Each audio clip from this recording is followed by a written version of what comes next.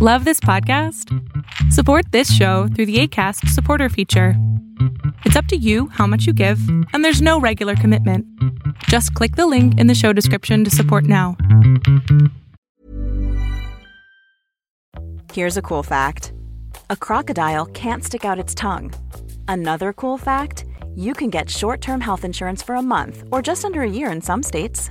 United Healthcare short-term insurance plans are designed for people who are between jobs, coming off their parents' plan, or turning a side hustle into a full-time gig.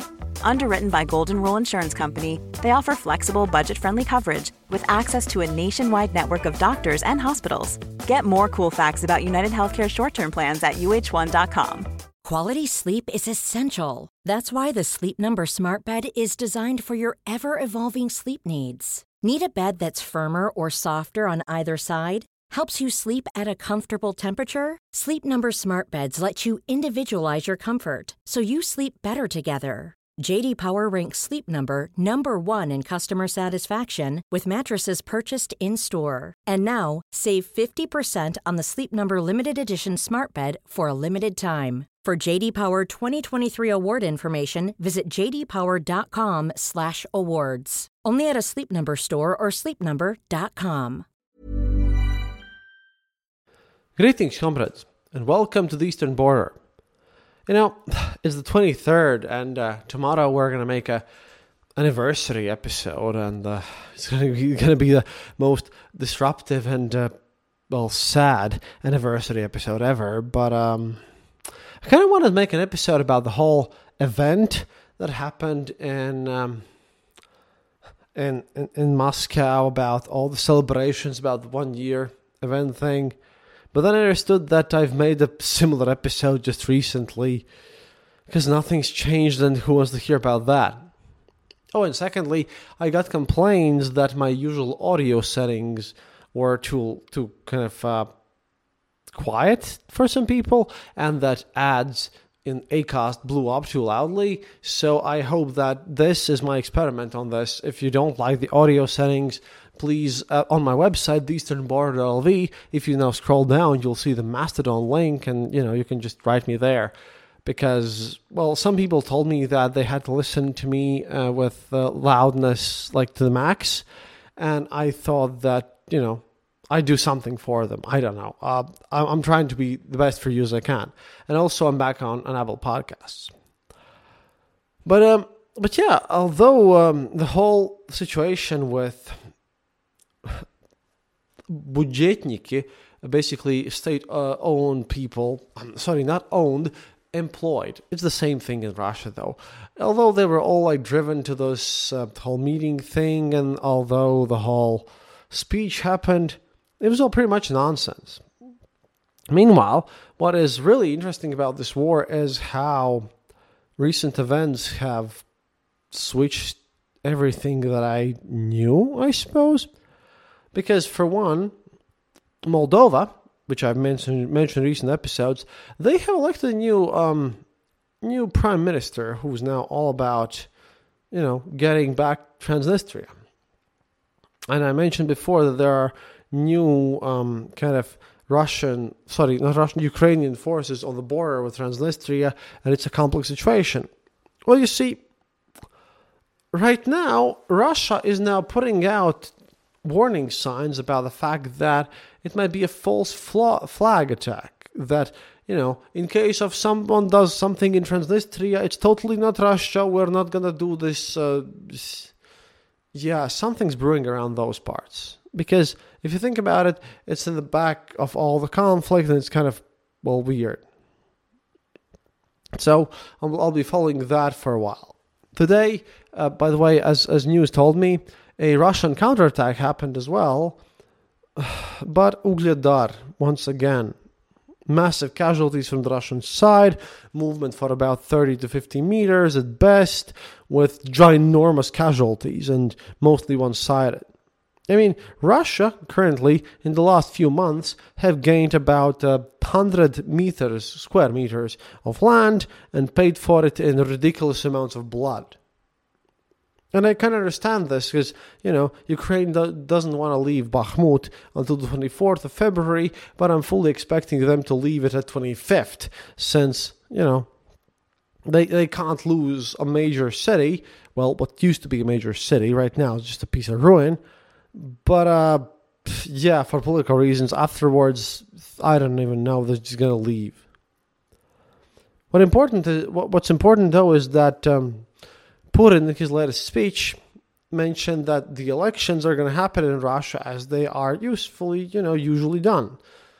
The thing is, he promotes and he hopes on these elections, because up until these elections, there is some threat in Russia. These elections where Putin might get re-elected once again, which he hopes he will, and he will cheat to ensure that he will, those are to happen in 2024. But the problem is that in case of a war situation, which he doesn't even, say that it's a war, what could happen is that there could be a protest vote. There could be so many votes against Putin for someone else that Putin and his cheating, he had to cheat extra. Not that he would lose. No. He would lose anyways.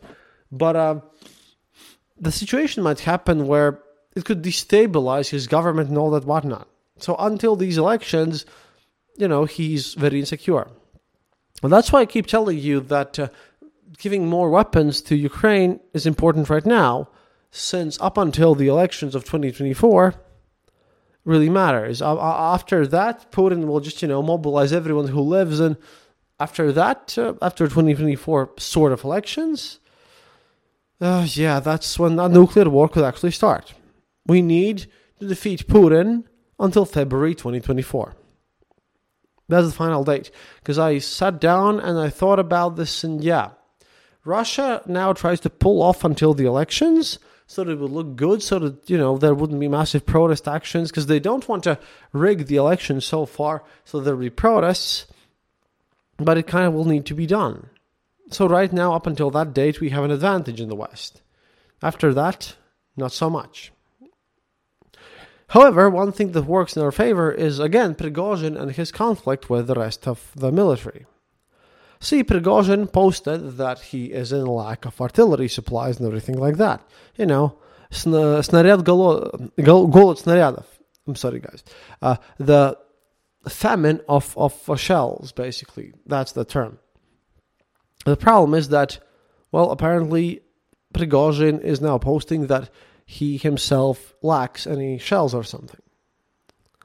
But then there was as I mentioned this in previous episodes, the Ministry of Defense report. And, although you shouldn't trust the Russian Ministry of Defense at any point or whatever in your life, they managed to piss off Prigozhin a lot.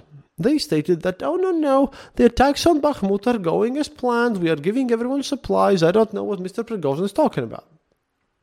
This is all according to the latest, these advisory things that Putin has given. And then Prigozhin wrote in detail about how Shoigu and Gerasimov and all these people, how they should get sued, basically. How they're not fit for their jobs. Hey there, it's Michelle Norris. I'm host of a podcast called Your Mama's Kitchen. When I travel, I'm usually looking for a way to find a taste of home when I'm not at home. And one of the things I love to do when I am at home is entertain. And Airbnb allows me to do that. When I was in California recently, I rented a house that had a great kitchen. And when we were sitting around the table, we were all thinking, we're in someone else's house. Someone could be in all of our homes as well. If you have a home, but you're not always at home, you have an Airbnb.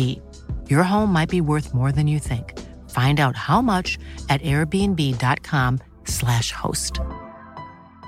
Quality sleep is essential. That's why the Sleep Number Smart Bed is designed for your ever-evolving sleep needs. Need a bed that's firmer or softer on either side? Helps you sleep at a comfortable temperature? Sleep Number Smart Beds let you individualize your comfort, so you sleep better together. J.D. Power ranks Sleep Number number 1 in customer satisfaction with mattresses purchased in-store. And now, save 50% on the Sleep Number Limited Edition Smart Bed for a limited time. For J.D. Power 2023 award information, visit jdpower.com/awards. Only at a Sleep Number store or sleepnumber.com. And that has caused a huge divide on this situation. For example, and I'll translate to you right now, is one Alexander Khodakovsky. Yes. He is a war correspondent, or so he calls himself. Because unlike me, he has never been to the front. He's only visited some villages, which I also have, but it's okay. Anyway, he writes that, and I'll translate to you right now from Russian, quote, "The problem is not in the fact that the private military warfare companies have started to get less ammo. It's in the fact that they have started to get them in the same ratio as everyone else. I have to admit that we, in a good way, were envious of these Wagner people when they had their own frontal aviation in the front lines, that is, and their own daily norm, which was 2 Iskander missiles in one caliber, and when they were, being sent ammunition for 1,500 bullets just for, practice. And, we considered that justified when they got results. Results which we hoped was not because just of the quantity. And right now, the guys are just like everyone else in their logistics issue. And they are now confused because they think they are being pushed back and they are being undersupplied specifically, although, well, now they are experiencing what every part of the army in the Russian Federation Armed Forces feel about. Time to remind them that before Ugledar happened, and that's the case where Russian army was bombed to death and everything was like terrible for them. Time to remind them that before Ugledar, the army was just putting to the minimum every strikes they had so that they had at least enough ammo for at least the very early stages of advance. See, that's the thing. Right now, the Russian side is focusing more on arguing between themselves than with anyone else. The front lines, well, there was an attack on the city of Liman from the Kharkiv district. Yeah, because the Russians were sort of trying to take back the Kharkiv parts. That didn't work out. They're all now back in the Russian territory with many dead.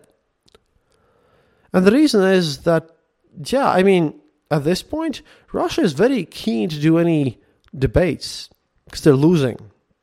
And they know they're losing. And Biden's speech was just amazing because of this. And although I'm not a Democrat or a Republican, when I mention American politics, please, guys, I don't know anything about those. I'm just here from the outside, and I mentioned them in my first years in my podcast when I thought, I had the rights to criticize American politics. Back in 2014, if you listen to my early episodes, I make fun of some of your politicians. But then I understood, after visiting the United States, that I have no rights to this. So, if I make jokes about Trump or Biden, it's because I don't like politicians in general, and I have no leg in this. Okay? Because, some angry emails struck me after the last episode. But back to the point here. The point here is that no one knows what Russia's going to do. I mean, and talking with them right now is pointless. They're kind of... Putin's being told that they're winning, and they're obviously not. And I don't see Russian army winning anytime soon. That, of course, depends on the Western deliveries of equipment and weapons. But they like the manpower there. And they like motivated that manpower, that is. Because again, let me remind you that the wounded in the Russian army don't get paid, they're ignored. And that event that I talked to you about in one of these previous episodes, how the LNR, DNR guys, how they were just left alone and everyone ignored them. Nobody cares. And the guy with the skull, right? All the pro-war turbo patriot guys are like, when we are going to have an investigation and all that whatnot. And everyone knows Wagner did it, apparently. However, no investigation, no nothing. Even Girkin posted about this. It's so bizarre. In general, Russian army currently are in the state of lack of motivation. They are arguing amongst themselves, and nothing good is to be expected from them. However, a lot of them are now stating that the reason why, like I told you guys, by the way, in the Putin speech, Putin told that he would be ready to experiment with nuclear weapon tests if the United States did the same. Like I said, normal people over there are afraid the United States would do nuclear strike first, and then Russia could do the same.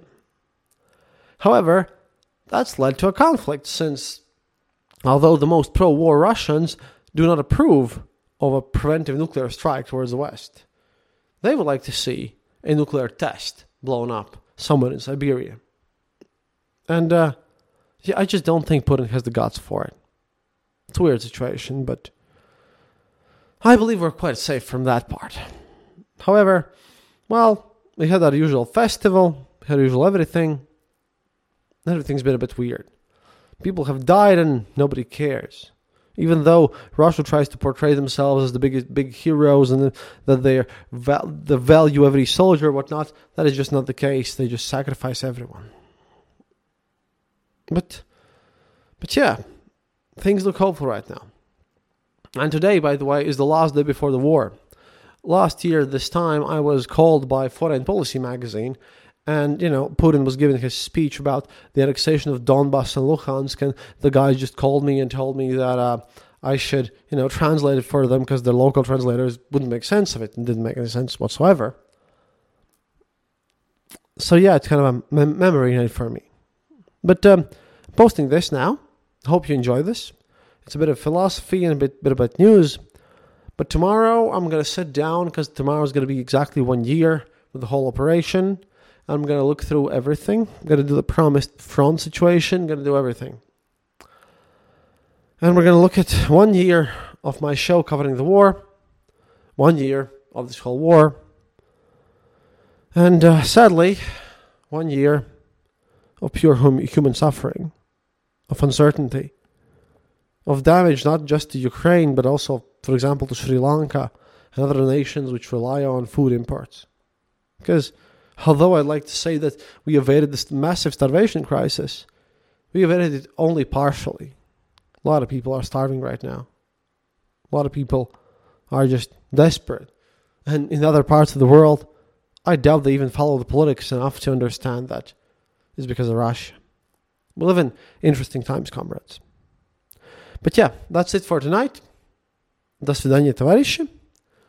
And I'll skip the usual Patreon ads today. Just going to tell you that tomorrow is going to be a long, hard, brutal episode. Happiness is mandatory. Planning for your next trip? Elevate your travel style with Quince. Quince has all the jet-setting essentials you'll want for your next getaway, like European linen, premium luggage options, buttery soft Italian leather bags, and so much more. And it's all priced at 50 to 80% less than similar brands. Plus, Quince only works with factories that use safe and ethical manufacturing practices. Pack your bags with high-quality essentials you'll be wearing for vacations to come with Quince. Go to quince.com/trip for free shipping and 365-day returns. Traffic jams, tailgating, pile-ups. Ugh, the joys of driving. How could it get worse? The federal government wants to have a say in what you drive. That's right. The Biden administration's EPA is pushing mandates that would ban 2 out of every 3 vehicles on the road today. Don't let Washington become your backseat driver. Protect the freedom of driving your way. Visit EnergyCitizens.org. Paid for by the American Petroleum Institute.